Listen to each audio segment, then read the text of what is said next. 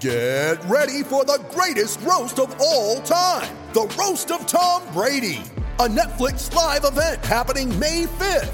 Hosted by Kevin Hart, the 7-time world champion gets his cleats held to the fire by famous friends and frenemies on an unforgettable night where everything is fair game. Tune in on May 5th at 5 p.m. Pacific time for the Roast of Tom Brady, live only on Netflix. You ready? Showtime. On May 3rd, summer starts with The Fall Guy. What are you doing later? Let's drink a spicy margarita. Make some bad decisions. Yes! Audiences are falling in love with the most entertaining film of the year. Fall Guy. Fall Guy? Fall guy. That's what the poster said. See Ryan Gosling and Emily Blunt in the movie critics say exists to make you happy. Trying to make it out? Nope. Because I don't either. It's not what I'm into right now. What are you into? Talking. Yeah. The Fall Guy. Only in theaters May 3rd. Rated PG-13. Sean Couturier is here to stay, signing a contract extension through 29-30 season, a whole rest of the decade with Sean Couturier. It's a big one. Let's talk about it right now. This is the Orange and Backcheck podcast with Bill Kornfeld and Scott Weinhardt. It is episode 85 of Orange and Backcheck. So glad you are here as always. It is a big one, a monster one for the offseason, that's for sure. It's kind of rounding itself out here for the Flyers offseason mode with Chuck Fletcher. But as always, is a guy across from me, Scott Weinhardt. What's going on, brother? Hey, man. Look, I don't know how he pulled it off, but that's unbelievable how that cap hit is 7.75 per season for the next 8 years. That's for a top center in the NHL. That's incredible that it's under 8. And it's only a couple $100,000 over Kevin Hayes, who unfortunately his brother passed away last week. We'll talk about that later on, but this is great news for the Flyers. It's great news for the Flyers in general that they're going to have some stability there on their top line for a guy who is still under the age of 30 and still, a couple years away from it actually. And he'll be in his mid 30s by the time this thing wraps up. So it's not like it's going to push him to the late stages of his career. Just really put it on it'll definitely be on the back nine for sure. But this is a good deal for the Flyers. Yeah, and I don't think there's much. I actually had to go and look it up because I didn't see it in the initial reporting or anything. At first, I was like, and it has the no move clause as a contract like this typically would have, but I didn't see that touted anywhere. So I was like, if Chuck was able to somehow get this without a no move clause, and they had the complete. But I think it's only right that they give these kind of things, especially to players like the Sean Couturiers of the world, eventually what we hope to see in Carter Hart down the road after his contract. He obviously just signed, but obviously the one after that could be the monster one that we've been waiting for or are hoping for that it could be for a guy like Carter Hart. So when you see the no move clause, a lot of people look at it and say, well, that could be bad for the franchise, but I think it's just a showing of respect on both sides of the aisle in terms of the team and the player. When there's a no move clause involved, yeah, it can get dicey down the line, as you were saying. This goes into Sean's mid 30s, so it's not the end of this career, but it is on the back nine, as you said. But when there's a no move clause involved, I think it's just a term of mutual respect between the player and team.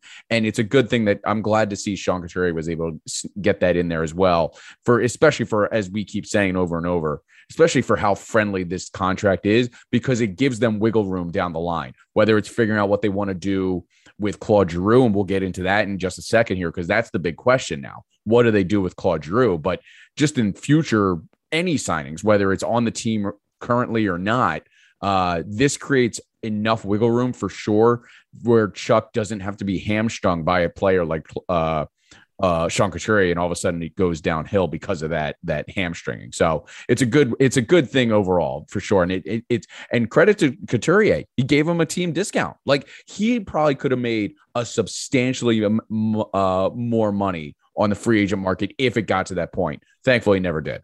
Possibly, but I think part of the reason of the discount that we're seeing on that AAV is because of that no movement clause that you mentioned. Now, having that in the last year of a deal, it's modified. So the team does have an option to present him with teams in 2029 or 2030. The Flyers aren't where they need to be at that point and want to move on from him and get value back.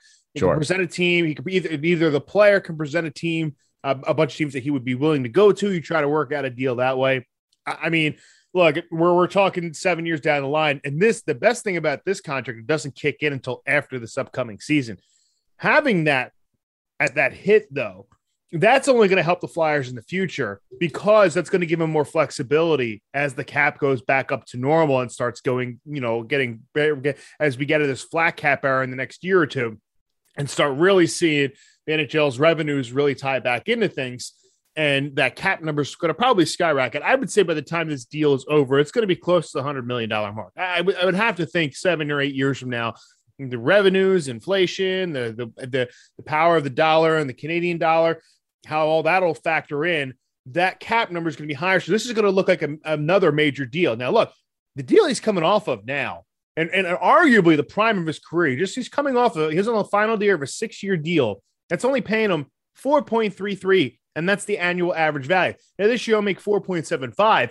But what I really like about the structure of this contract, and if you look on Cap Friendly, is that the Flyers are getting more value than the contract in 2024, 25, and 26. And they're even years in 23 and 27. And then that's when you see where he's actually getting paid less than the actual contract AAV. By them, though, like I said, if that cap is close to 100 mil at that point, that's negligible. At that point, you'd have other players who probably be due. Carter Hart, if he's still on the team at that time, yes, we're talking 8 years down the line. But Carter Hart, if he's still on the team, he'll be probably making big money if he's still on the team at that point. You have other players to be due for big money, younger players that will be coming up, a guy like Wade Allison, Igor Zamula, these younger guys who will be veterans at that point. All that is really structured well to help the team into the future, and it gives the Flyers a really good window to keep Sean Couturier as their main centerpiece going in for a long time with money that's actually worth it, if you ask me. Yeah, for sure. And I think this just leads to one big question now, and I think everyone has been asking it. What does this mean for Claude Giroux? And it's a legitimate question because obviously Claude has been off the books also since, or is off the books after this upcoming season. He's on an expiring deal, and as you said, told me off the record, I missed this, or not off the record, off the pod.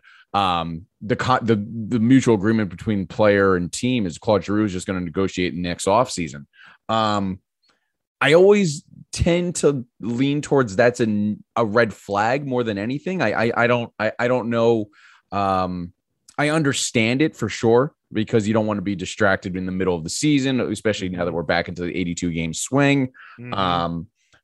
You're trying to contend. We both are in agreement that this team is better than they were last season with this roster overhaul. But I don't know. There's always a red flag there's always an ear perking up when I see we're not negotiating. We're not going to do anything at all until the off season when the contract is that same season or that same off season that the contract's expiring. That's just me. I think that's where I lean especially for a guy like Claude Giroux. I feel like if you're going to figure this out, you want to get it done sooner rather than later. But it seems like both parties are just like, you know what, we'll figure this out in the off season of 2022.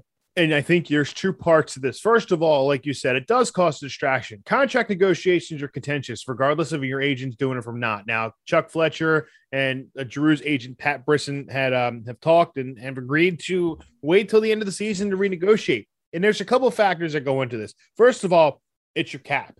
You got to see what's happening with the cap next year. Forgive me, I don't know off the top of my head. I don't know if it's going to be a flat cap again next season or if revenues are going to come back and raise it up again. I apologize. I'll look into that. But if that flat cap is there, you've already got a problem because you're already pretty much at the cap now. Now, his money's going to be coming off the books, and I don't think he's going to be wanting to raise over to say $8.275 million. But it does get a little strange because now you got to figure out longer term what you're going to do here. I think the idea is going to look at if you're looking at from a business perspective, that's number one. Is that okay? Yes, the cap value is coming off the books, but how much is Claude Giroux actually worth? This year, his base salary is $4 million. He's got $1 million signing bonus. He's making $5 million. That annual value is a lot under what that is, which you would expect at a player at this stage of a contract in his career. Secondly, also is that it's just more or less a fit.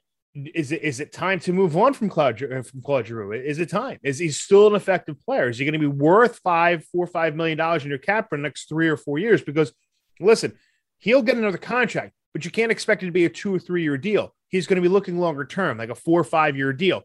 Do you want that on your cap for a guy who's going to, when he starts going downhill, is going to go downhill quick? And the only reason I say downhill is that not that Claude Giroux is going to become a bad player overnight. It's just physics. It's just nature. Look what happened with Danny Briere. When the Flyers bought out Danny Briere in 2013, Danny Briere had his best season beforehand in 2010, 2011. 2011, 2012, you really saw him take like a step back. He just took a step behind a little bit.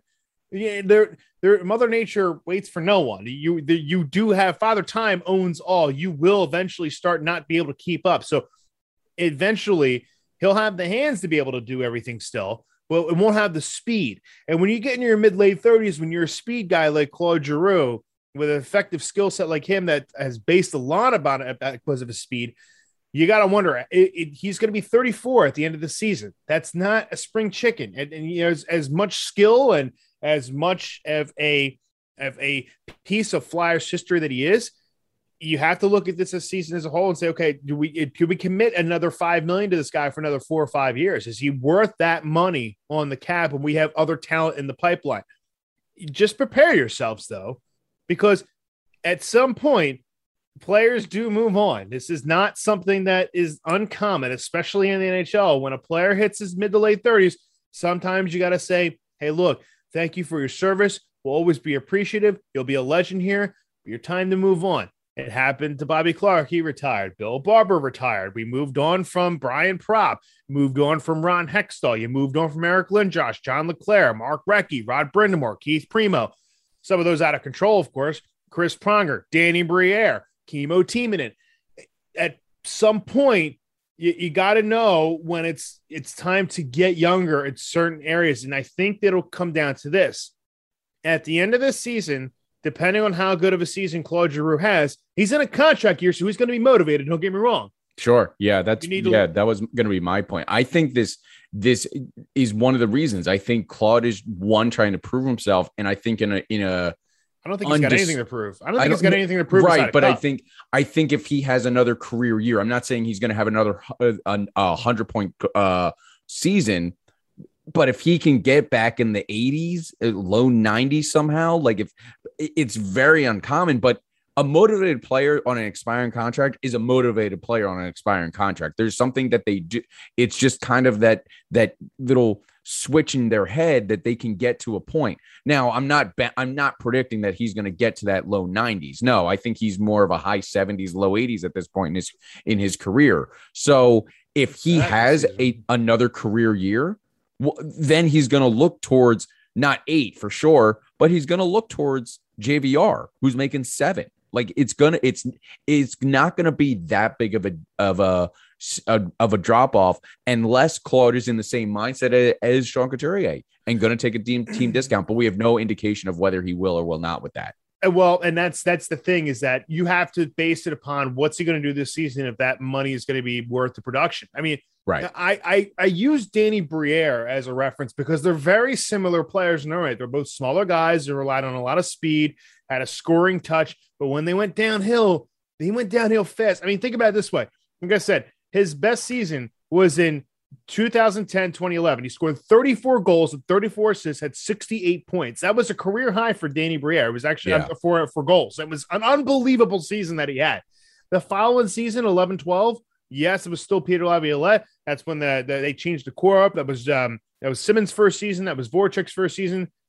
He had 16 goals and 49 points total. And everybody's going to remember the goal he scored in overtime. But the reason why the Flyers bought him out was the following season played in 34 games and had 16 points. 16 points. Right. And after that, he went to Montreal, played 69 games at 29 points. 2014-15, his last season in the NHL, 57 games, hit 12 points. So what I'm saying is that when you start losing that speed, you go downhill quick. And at this age, it happens. So think about it this way. Danny Briere was 34 years old when he had his best season as far as goals scored. I'm sorry. Yeah, he was 33 and turned 34. The following season, he hit 34 years old. and it just wasn't the best the same. So you have to look at it from a whole and kind of prepare yourself to say, okay, we lock Sean Couturier up because we know him. He's going forward.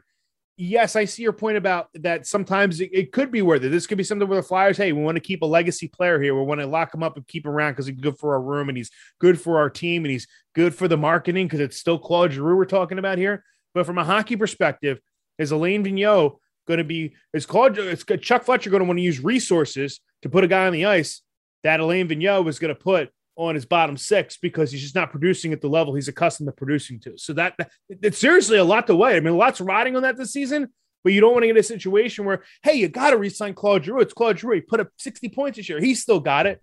And the next thing you know, he turns around the next season and has 25. Yeah, right. Really, that's the problem you get into.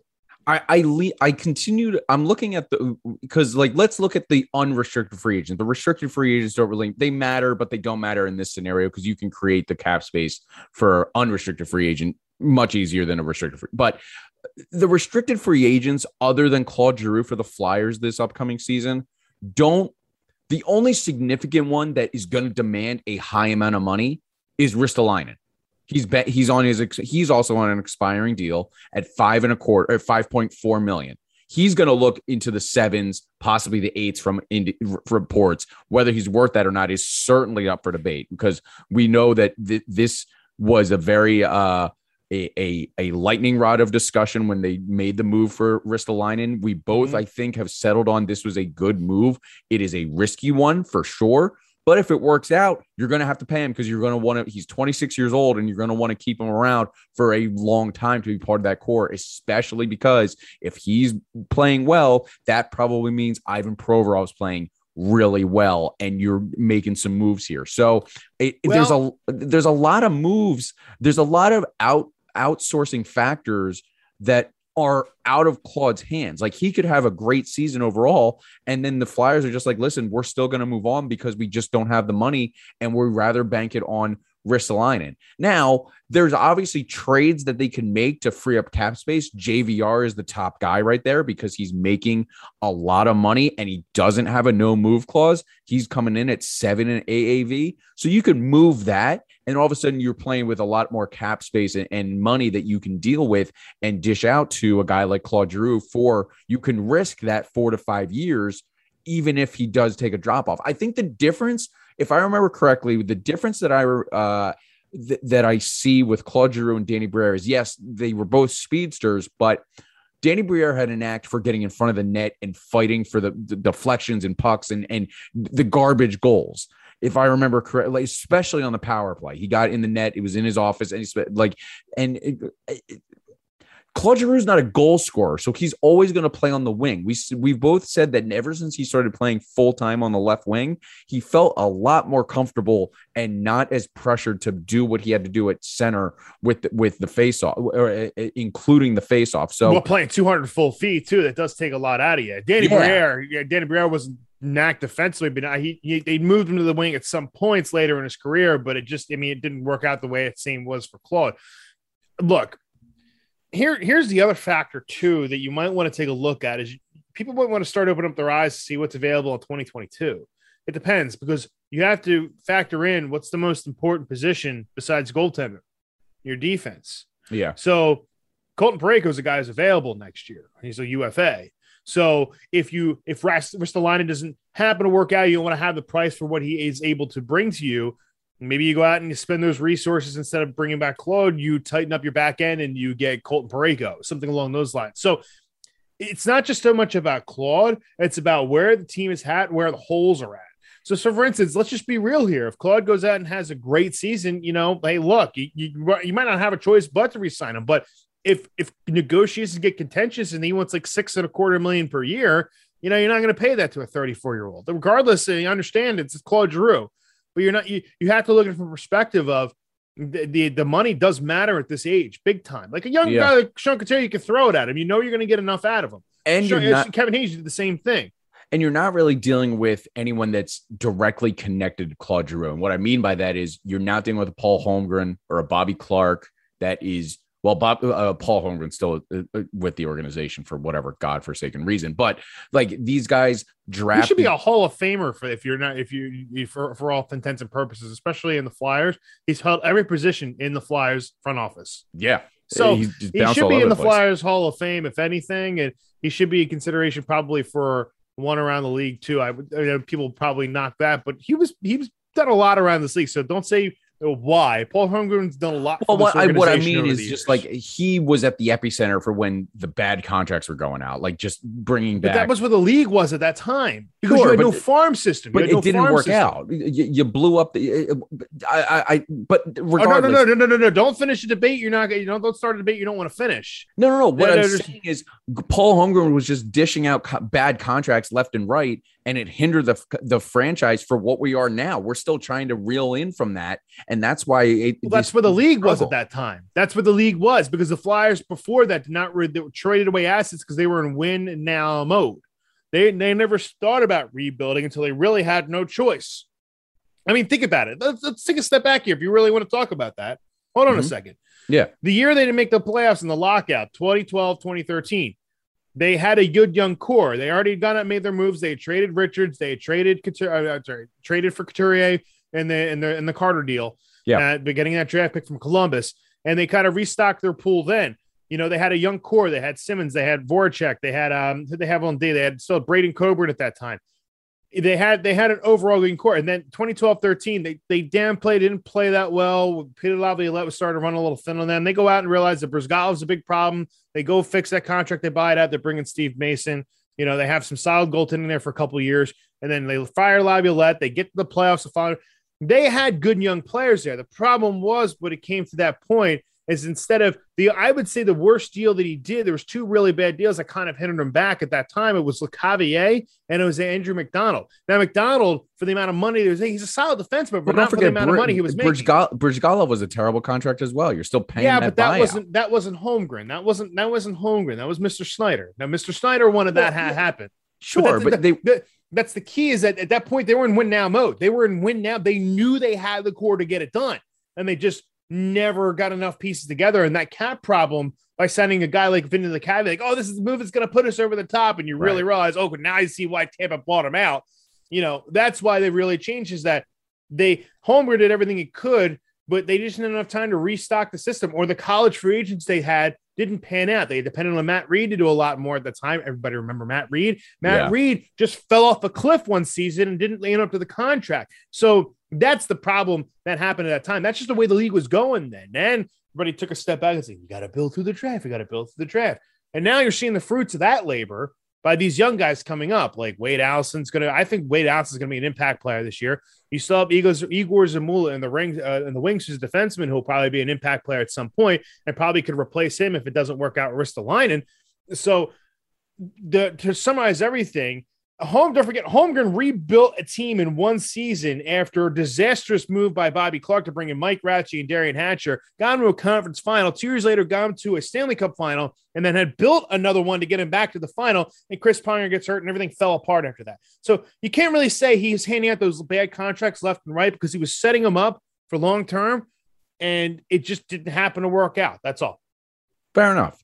So when it comes to a contract like Claude Fair Giroux, enough. End of argument. That's I mean, I don't want to talk about it anymore. I don't want to talk about Paul Holmgren anymore because God knows why he's in the organization. I want to get back to Claude Giroux because when you're dealing with a guy like Claude and Chuck Fletcher, who has no connection to Claude, it gives more incentive for Chuck to say, I'm done. We're going to move on. I think Chuck has no connection. Like I don't know what you're talking about emotional connection for. What's that? I don't know why you're talking about a connection, though. That doesn't matter. It absolutely can. No, it does not matter. If you're Bobby Clarke or Paul Holmgren in that room at the negotiating table with Claude Giroux, you're more sympathetic to his cause. No, you're not. Chuck Fletcher. You're not. You don't get emotional. You do not get emotionally attached. You to players. can say that as much as you want, but you absolutely do. And a good GM would not get emotionally attached to players. You don't do it. Right, but I'm saying that Bobby Clarke and Paul Holmgren would. No, I totally disagree with you. That's asinine. Why would they get emotional about that? That his play or because whatever? when you're dealing with a franchise player like Claude Giroux, you feel like you need to have him in orange and black for his entire not for the amount of money. career. And think about it, and like I think it's yes, from a marketing standpoint, yes, it would be a change of scenery. It'd be a big hit because for most Flyers fans are emotional. Most Flyers fans are certainly emotional and just want to be able to say, I have a Claude Giroux jersey. And that's the marketing aspect. There's how many people have Eric Lindros jerseys? There's still Eric Lindros jersey ever. That's my point. But they moved on with him and no problem. They would do the same thing to Claude Giroux. They moved on with John LeClair with no problem. They would do the same thing. Yes, but they didn't want to move on from Eric Lindros right away until they absolutely had to because of injury. No, they absolutely did because he didn't want to play here anymore. Right. Part of it. And two, it was done here. Like you were getting value for a guy. They weren't going to move him. And that's the case. If there was there's no emotional attachment with a guy like that, there's not, you don't do that. The NHL GMs do not think like that. Fans do.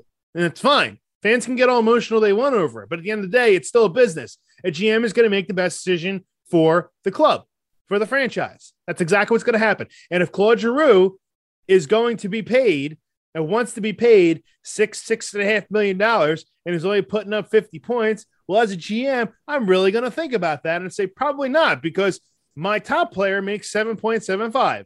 That's it. You don't pay any more than your top player. And Sean Couturier just set the Flyers at the limit of what they're going to pay out, which is great.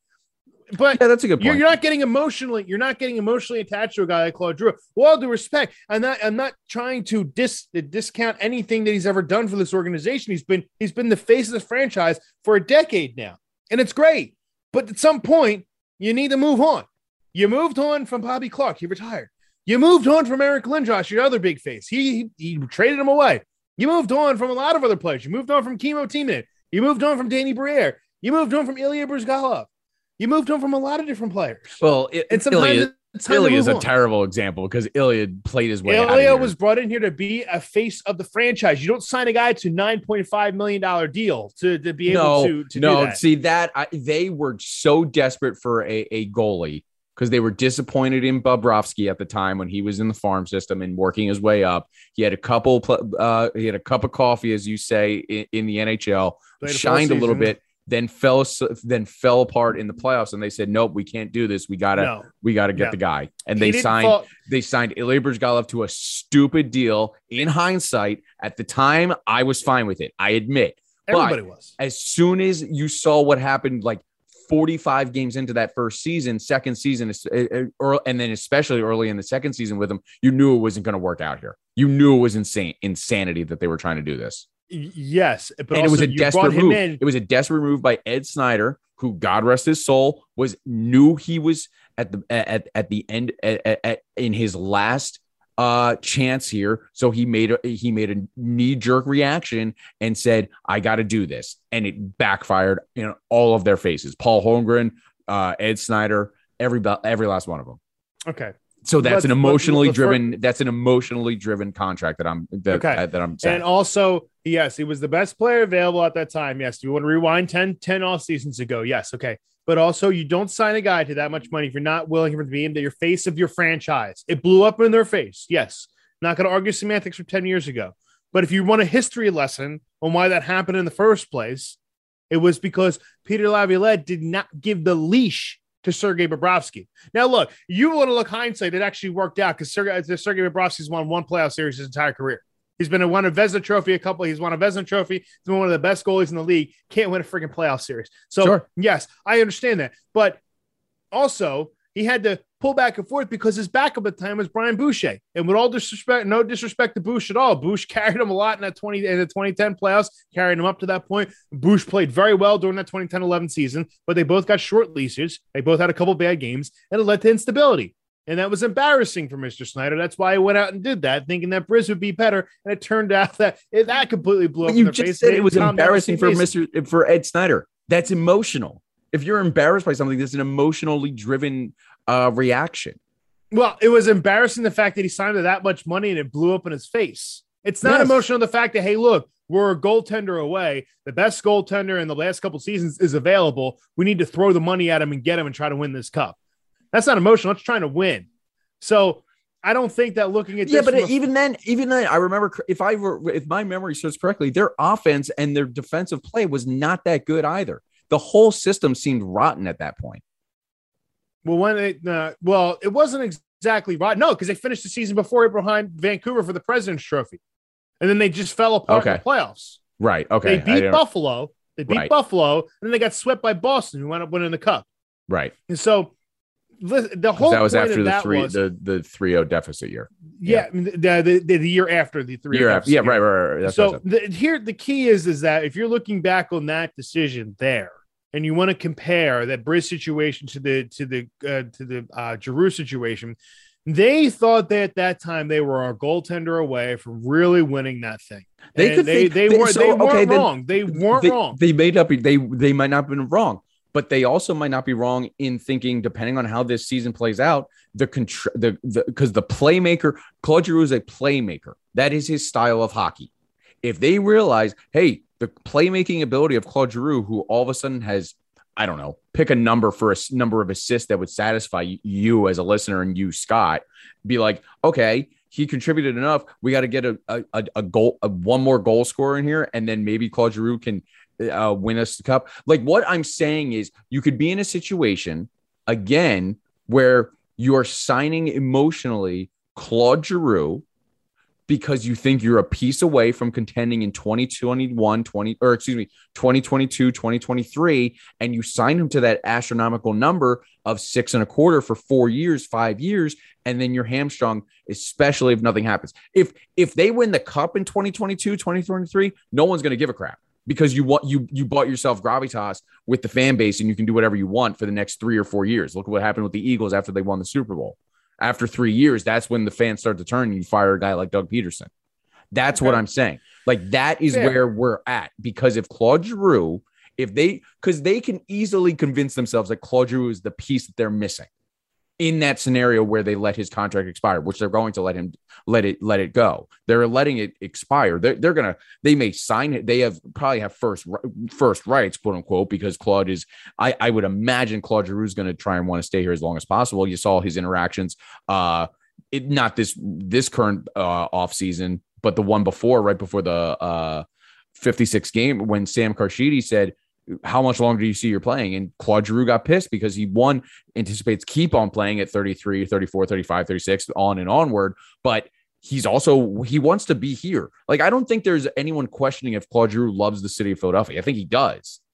But if the money's not there, he's not going to sign back here. He'll go back to Ottawa and just make his money and not. Well, Ottawa's not even close, so no way. Right. No. At that point, if anything, if Claude removed one, to be a contender to win a cup. But he probably thinks his best chance is here. And go back to where I hope, and then you're talking about a scenario of a team discount, which is entirely possible. And that you can't always depend on that. No, you can't, because Jimmy Rollins, some players going to win. Yeah, listen, this is going to probably be Giroux's last contract. Let's be real. He's a 34-year-old player. Put a percentage chance on it. This should have been the lead in to this. The percentage chance that Claude Giroux. Don't speculate on a season, the season he has. Okay. At least if you're going to, if you were gun to your head right now, what is the chances from 0% to 100% that Claude Giroux is a flyer for 2022, 2023? 50. See, I'm like 65. I'm 50% because it's like anything other in free agency. If a guy, and here's the key, and you brought up at the beginning, because you also they're not having negotiations, and you just said too. Remember when Sam Carchidi, our buddy Sam Carchidi, asked him how long you wanted to stay, and he got mad. Yeah, that's what happens in contract negotiations. They get contentious. They get back and forth. The team is not trying to overpay. The player's trying to cash in and get as much as he can. Listen, the loyalty be damned. It doesn't happen too often where a guy like Sean Couturier is going to probably play his entire career here. Yeah. We thought the same thing about Brian Dawkins in Philadelphia. Look how that happened. Yeah. So, but never mind. It's very possible. I'm just making a point. The Brian Dawkins is such a goofy one because they could have signed him, but it doesn't matter because they didn't. It was Joe Banner at the time. I remember when Merrill Reese came on the air in like 2007 and said Brian Dawkins is going to finish his career as a Philadelphia Eagle with this contract, and guess what? He was gone a couple years later. Just making a point. So Look, it's a 50% chance. It could be anything. Anytime a guy gets to UFA, anytime you get him going, you got to look at a guy's intentions. They have a chance of winning, and how much money are they going to make? I mean, at the end of the day, from the player's perspective, too, it is a business. They're trying to make as much money as possible, and if they can go to a contending team who's going to throw $6.5–7 million at them, chances are I'm going to weigh that. Some guys don't have the gall as they used to have to be able to do that. Some players, like I would think that Claude Giroux does and understands he's an important piece here, and going someplace might be a major change of scenery at this point of his career. He's got a family now, probably doesn't want to move them. All those things matter into a player. So that's why I'm saying it's 50% though, because it's not so much if Claude doesn't want to be here, it's if the Flyers want to bring him back. Let's not forget that too. This is a two-way street. He may want to be here. The Flyers may not be able to offer a contract, though, or not offer a contract nearly near the value where he wants to be or where he should be. It's very, very possible. It is possible. Anything is possible, and that's really what it comes down to. I just think if this happens, I feel like there is a chance that Comcast Spectacor, David Scott, the CEO, they pressure Chuck Fletcher into being emotionally driven because of fan base outrage. If Claude Giroux is not in on Orange and Backcheck. No, because I would tell you right now, that is not going to happen. Nobody's going to pressure to anybody to do this. You got to do what the best thing is for your hockey team and the best thing for the franchise. And sometimes, but I think they're going to moving on is necessary. Yes, but I think they're going to convince themselves that Claude Giroux is necessary for them to win a cup in 2022, 2023. We don't know that. We don't know if he comes up and plays 20 points, has 20 points this year, or 25, 30 points or whatever. Is that going to win you a Stanley Cup? Might be a great locker room guy, but you got other guys who can step up the role. Yeah. I'm just making a point. And look, just so I'm clear, I want Claude Giroux to finish his career here because I think it's an important thing for a player in this day and age, especially to play his entire career with one franchise. I think it's extremely important. It doesn't happen often, but it's very rare. But you create a legacy. The only problem is at this point with Claude Giroux's legacy is that he's never going to get that monkey off his back until he wins a cup. Yeah. Like at this point, it's not about money probably for him. It's about winning a cup. And he went to the final in the second year of his career. He scored an overtime game winner. He was near the top of the team in points, and you come up a game short. Yeah. And every player will tell you, you may never get back. You may never get back to a final. So for him, that's priority number one, if you're asking me. So that would really depend on how the Flyers do this season. If he wants to come back at this point, because when you're 34 years old, and you have star power like him, you kind of have an ability to go where you want to go. And say, like, for instance, say that a team like Colorado is like, oh, wait, we're not going to bring back Andrei Burakovsky and because he's a UFA, and we're going to bring Claude Giroux instead. And that he's the guy who puts Colorado over the hump. That could be very well a possibility there. Yeah. So that's what I'm saying is that at this point, that's why I'm saying 50%. There's just you won't budge me on that until he signs a deal. It's going to be 50%. But a couple more things on the document, but I just thought of this question. So if the disastrous happens in the 2021-2022 season, and this team just is not going anywhere, everything blew up in their face. Chuck Fletcher is fired or is on the he won't be fired. Chopping block, whatever, has to make a move. What are the odds at the trade deadline they move an expiring contract like Claude Giroux to a contender because they're trying to restock the cupboard and trying to figure out what they want to do here? I'd do it 100%. I'd do it. 100%. And I think that's what Chuck Fletcher do if the season goes bad.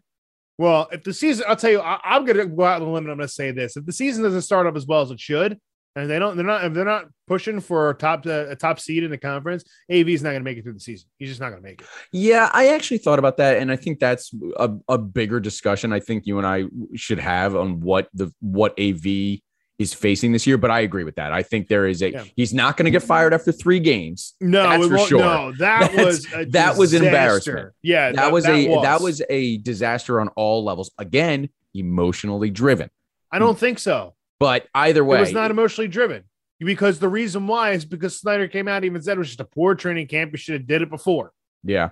He was on thin ice before that 504 season. He was. I remember. Ties. I remember the previous season. We were talking about the idea of what would happen if they got rid of Laviolette, and they didn't. So we said, I think the whole agreement was okay. I guess they're giving him one more season. Still 3 games in, and he was gone. Yeah, and that's not you can't. It's not football. You can't do that. Right. You can't do that because it didn't take them until almost January to really get going because they went on a big slide after that. I don't remember that season, but anyway, I just think that with this season here, there's a lot riding on this. First of all, AZ, no matter what anybody thinks, regardless of COVID or not, AV's on the hot seat. If AV can't get this reestablished core and these players to play at their peak, and they're really pushing for a top spot or by Christmas time, you're going to see him on thin ice and they're going to make a change there. But that's not necessarily a bad thing because we've seen it in the past plenty of times where teams make a change and that's what they've gotten over the top. Happened with Craig Berube 2 years ago, happened in Montreal this season where they got to the final because they made a coaching change.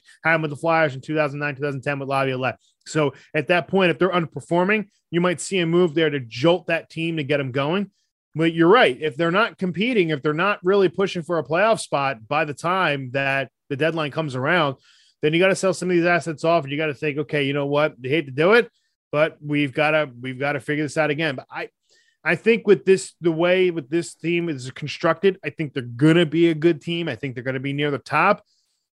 It just comes down to this execution and how well are they going to mesh by the time the holidays roll around? Because don't forget, you're not going to really know what this team looks like until about Christmas time. So yeah, we're both in agreement there. Before we wrap here, in addition to the Sean Couturier signing, we saw Travis Sanheim avoid arbitration, or was it through arbitration? He got this 2-year deal. Got arbitration. And I know that on our last quick show we talked about, because it had the potential because either two things can happen with arbitration. A player can elect it or team can elect it. So if they're far apart in a deal, the team actually doesn't often elect arbitration. The team elected it.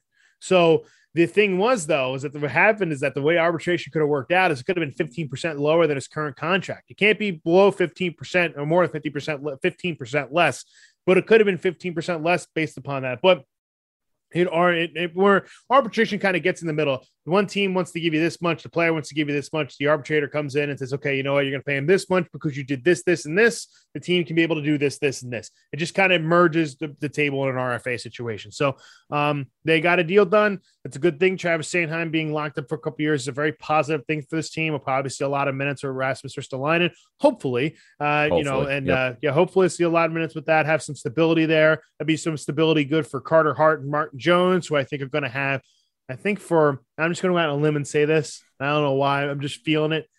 Not Carter Hart, but I think Martin Jones is going to have a career year this year. Interesting. Mm-hmm. I think Carter Hart's going to get back to normal, but I think Martin Jones is really going to reestablish himself as being able to be a starter. He might be one of the guys you want to flip at the deadline and be able to do that. I was going to say, so because if Carter Hart is back to where he was in 2019, 2020, you're still banking on him being the franchise guy for the next decade or whatever the number is. Correct. So Martin Jones could be a flip, but then the risk runs into what do you do in the backup come playoff time? That's going to be an interesting discussion.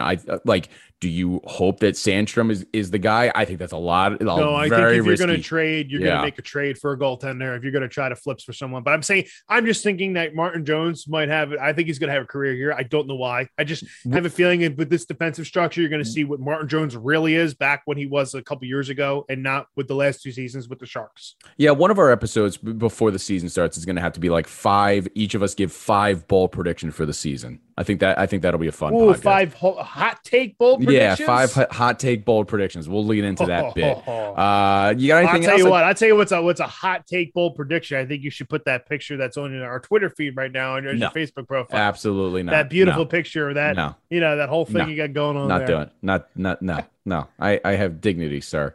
You just caught me. I was trying to type. I was typing out the rundown for tonight's episode, and you're making me look like a fool.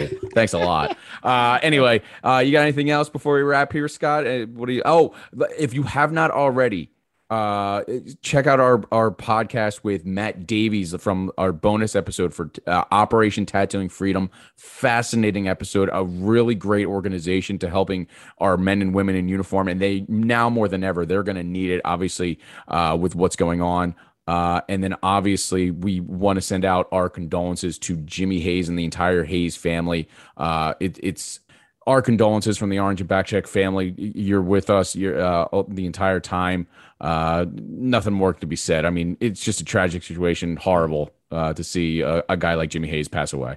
Young man in his early 30s with 2 kids. That's really a sad thing. And the upsetting part is no one knows why or anything yet. And that's really the saddest part. So, and I'll say this to anybody who goes out and starts questioning things about Kevin Hayes and how he's going to play the season part of that, like, go to hell. Like, this is complete shock to the family. And I really give props to a lot of people up in New England who are doing the stick taps and on the streets and having parades of hockey players hold their sticks up high for them. That is a really sad thing for a guy who had a decent career in the NHL. And even more importantly, a family man with 2 kids. Absolutely beyond horrible. Horrible. Our condolences.